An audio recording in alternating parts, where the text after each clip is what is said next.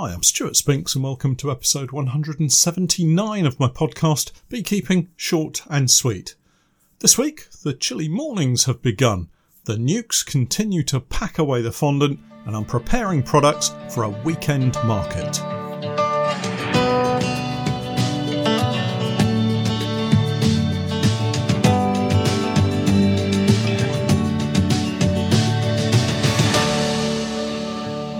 Beekeeping Short and Sweet, a beekeeping podcast for the inquisitive beekeeper with a short attention span. A beekeeper, in fact, just like me. I'm delighted to say that our podcast is now sponsored in part by Simon the Beekeeper.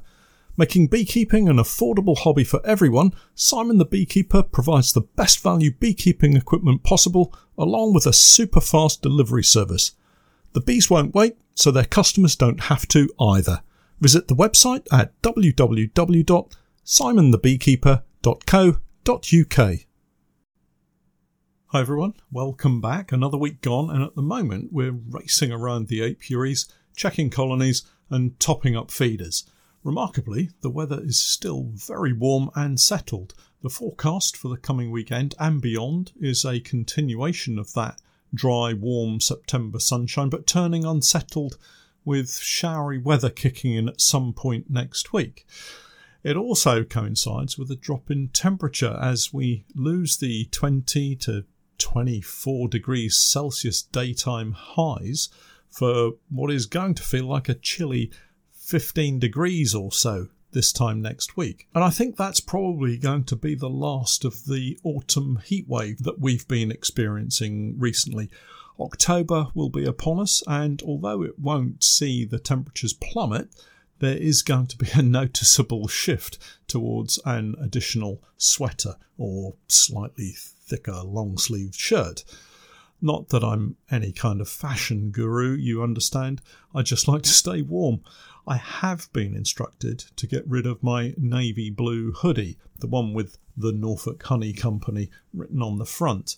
It's a little bit threadbare, well, actually a lot threadbare, but I don't like to just dump it. I like to think I'm being mindful of using everything fully, but I'm told I'm starting to look a little bit like a tramp, so I guess it has to go.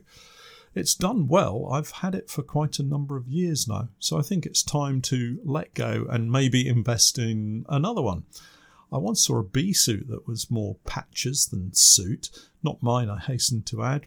It was stained with propolis, torn and sewn up in several places, had a number of burn marks, a result of poor smoker control, I suspect, and the hood, which had been torn and sewn back together again in so many places, I've no idea how the beekeeper could see what he was doing.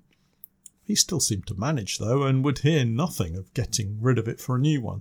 This could well be me in 20 years' time. Well, at least I'm hoping so. Talking of bee suits, it's time to give you an update of my Simon the Beekeeper Buzz Workwear Professional Bee Suit, to give it its full title. So, this suit has been my day-to-day bee suit for this season, and I promised an update after I'd used it for most of this year, and it's an off-the-shelf number with no made-to-measure options or adjustments, and it cost me just $49.99. It's been washed at least once, sometimes twice a week, including the hood, which gets shoved down one sleeve before the main zip is drawn up to the collar, a hot wash, fast spin, and then hung out to dry in the sunshine. So here's what I've found. This is a factory-made bee suit. It's a standard suit, so there are always going to be a few niggles. Oh, I nearly forgot. It's a 2XL sized suit. I think I mentioned before that the polite salesgirl suggested this size because of my height, not because of my weight. I had to smile at that. Anyway, it's a decent fit for my height, 6'3". You don't want them too tight fitting. A little bit of wiggle room makes for a much more comfortable session in the apiary. So back to the detail. The cuffs have a Velcro adjustment tab on each sleeve so that you can pull those cuffs in tight. I really don't like these, and I have left them stuck in their original positions. The problem I have with them is that when the tab is moved around to tighten, it tends to cause one of the corners of that Velcro strap to stick up and catch on my gloves or poke into my hand or wrist, making it feel uncomfortable. In its original position, it works just fine, and so I would suggest you just leave it there. There are wide elasticated thumb loops. I tend not to use thumb loops normally, and these somehow feel like they've been sewn in a place for someone who's grown a thumb on the back of their hand rather than in a more natural position. But actually, they work fine, and for me, using them, I do tend to pull my gloves down over the cuffs and wear cloth gauntlets anyway, so it doesn't really affect how I wear it, and I don't need to tighten the cuffs up anyway. The main body zip is too long, or at least it zips up too high for my liking. Unless you have the neck of a giraffe, you'll probably want to leave the zip slightly undone. I pull it up just past the two Velcro tabs on the suit that connect to the hood, and that's just fine. But if I forget and zip it up all the way, I do have a tendency to strangle myself when I lean forward. The legs have boot zips to let you put your suit on over any kind of boot or shoes. Well, probably not wellies, you understand, just hiking boots or that kind of thing. But this season I've been kicking off my shoes and working in wellies, so I've not really had to bother with these zips, but they do work fine when I've used them. The important part, the hood, is perfectly acceptable. The mesh material is black and fine enough to allow me to see what I need to, and apart from that awkward position you sometimes find yourself in when the sun shines at an odd angle and catches the mesh material, I don't find myself fussing over it at all. The best mesh on B-suits is the type that you forget is there, and for the most part I can't find fault with this hood. It does have an odd pointy top to it. If it were bright blue, I would look like a Smurf. Remember those?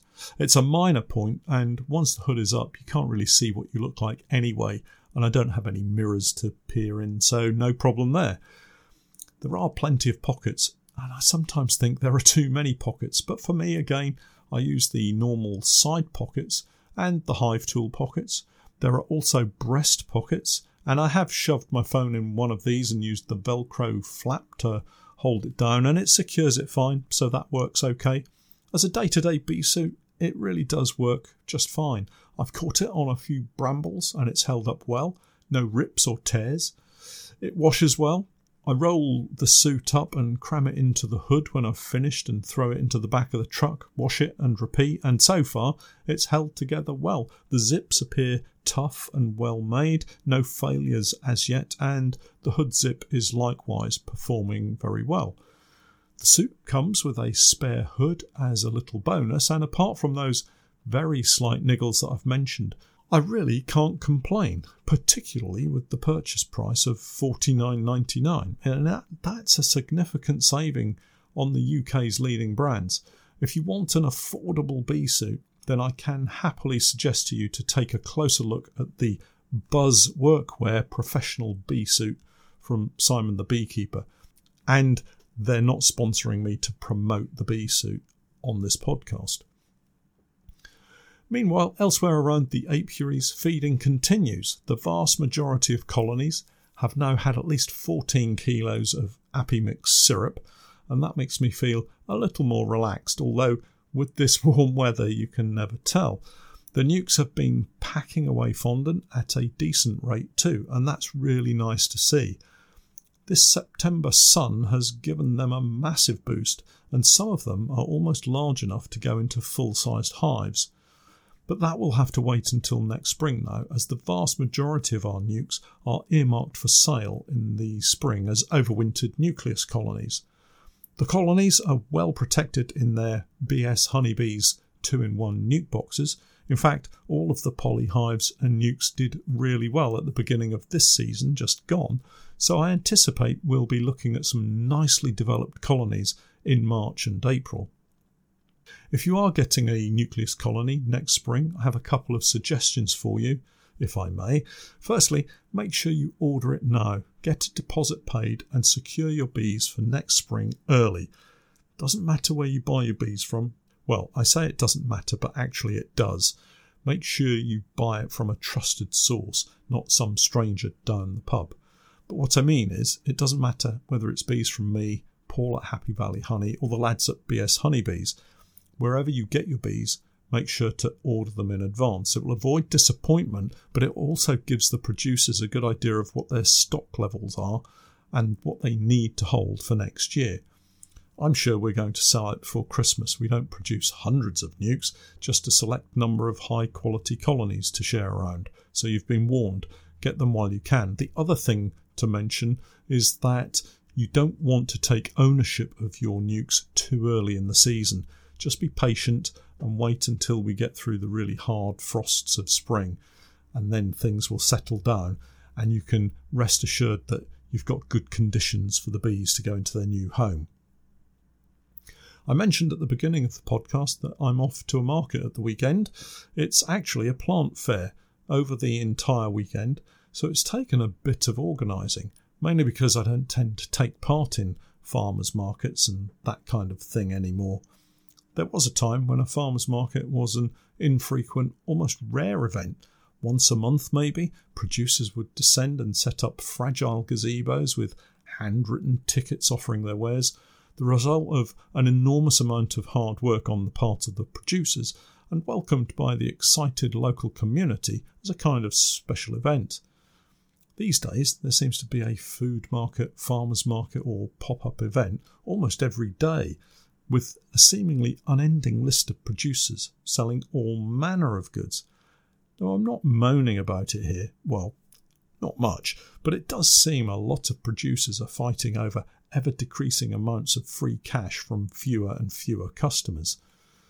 I know some of you will be very successful at these markets, and I commend your efforts, but I just can't get excited about the week-in, week-out construction of my gazebo stall. But this week is different for me. I can't remember how long it's been since I last attended an event of this type. Some years, I think, and, well, it's a bit like the bad memories have faded and I'm left with my rose-tinted glasses anticipating a thoroughly enjoyable weekend. But what to sell? Well, there is of course honey, and I'll be taking along a range of our products including our jars of honey and some fantastic looking cut comb sections. I'm sure that's going to sell out super fast as we only produce a small amount each year and it's highly sought after. I've been saving it up for this event rather than selling it via our stockists or on the website. It's just not going to last that long. We also have our new range of candles that we've been producing. Some excellent pillar candles, a couple of square shapes and a few oddities such as pumpkins, Father Christmas and skeps. A bit of an odd mix, I think, but I think they'll sell quite well. If only people knew how much work goes into making all this stuff. We used to sell quite a few other products such as granola, lip balms and furniture polish. That's a strange mix too, but I just don't have the time right now to get involved in all the prep work needed prior to even getting started with the production process. I'm too busy writing and recording podcasts for one thing. Anyway, we'll have enough honey to go round and it will all be housed under our super strong gazebo. It's a commercial grade beast designed to withstand the worst of conditions. When I started out thinking it would be a great idea to do weekly farmers markets around the county, I bought a basic gazebo, a collapsible table and a chair, and that was pretty much it. It soon became obvious we needed some weights for the gazebo. A few quid spent on plastic fillable weights and a sack full of sand, and we had the means to keep the gazebo in one place. Well, that's what I thought. One of the locations we signed up for was outside a place in Norwich called The Forum. It's our central library, among other things. What they don't tell you is that if you get the pitch in just the right or wrong position, the wind whips around the buildings, speeds up into some kind of vortex, and without warning, totally destroys your gazebo, throws any loose leaflets you might have had printed at great expense across the Forum amphitheatre, and if you're lucky, you'll only lose your chair as you clutch to the table laden with your valuable produce. That was how our very first gazebo was destroyed.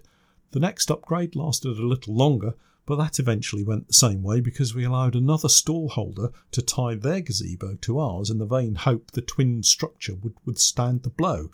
mistakenly. Hence the final heavy-duty upgrade, complete with cast iron weights to hold the entire thing down. And if we're on grass, then guy ropes and heavy-duty tent pegs are the order of the day as well. Now, I know I'm not painting a great picture here, but experience has taught me that if it can go wrong, I'll find a way to allow it to happen. That said, this weekend is looking really good for the weather, the people sound delightful, and I'm told the turnout is going to be fantastic. Not that I've ever been invited somewhere and been told anything otherwise. Add to all of that, I'm being given the pitch for free in exchange for giving a talk all about beekeeping on each day. What could possibly go wrong? I'll let you know next week. Well, that's it for this week. I need to go away and make up some signs for our gazebo, and I'll catch up with you all again next week. But for now, I'm Stuart Spinks, and that was Beekeeping Short and Sweet.